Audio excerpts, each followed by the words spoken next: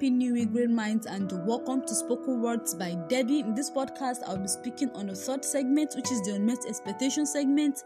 And under this segment, I'll be speaking on the spoken word titled, How many loaves have ye? How many loaves have ye? The emergence of fruitfulness beckoned on me, still with locked up wheels. These beating organs could tell what it wants. The quest for abundance pants my blowing wheels. These wheels yearns for multiplication, that is an higher achievement to be reckoned with. But all these efforts incurred was of no worth.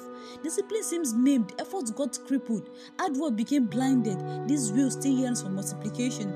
Prayed all the prayers that could be made, fasted the marathon, vigiled all visions all awoke. But still, this wheels yearns for multiplication.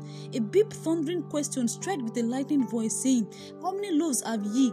This troubling confusion about multiplication ceased. See, Jesus asked his disciples the same question of how many loaves have ye when he wanted to feed the multitude in the wilderness. You know what? His disciples answered him saying, 7 and a few little fishes. With this, multiplication became a reality. What do you have at hand? What can you offer as a quota for multiplication? Are you just there yearning with nothing? Have the answer to how many loaves have ye before you yearn for multiplication. Debbie.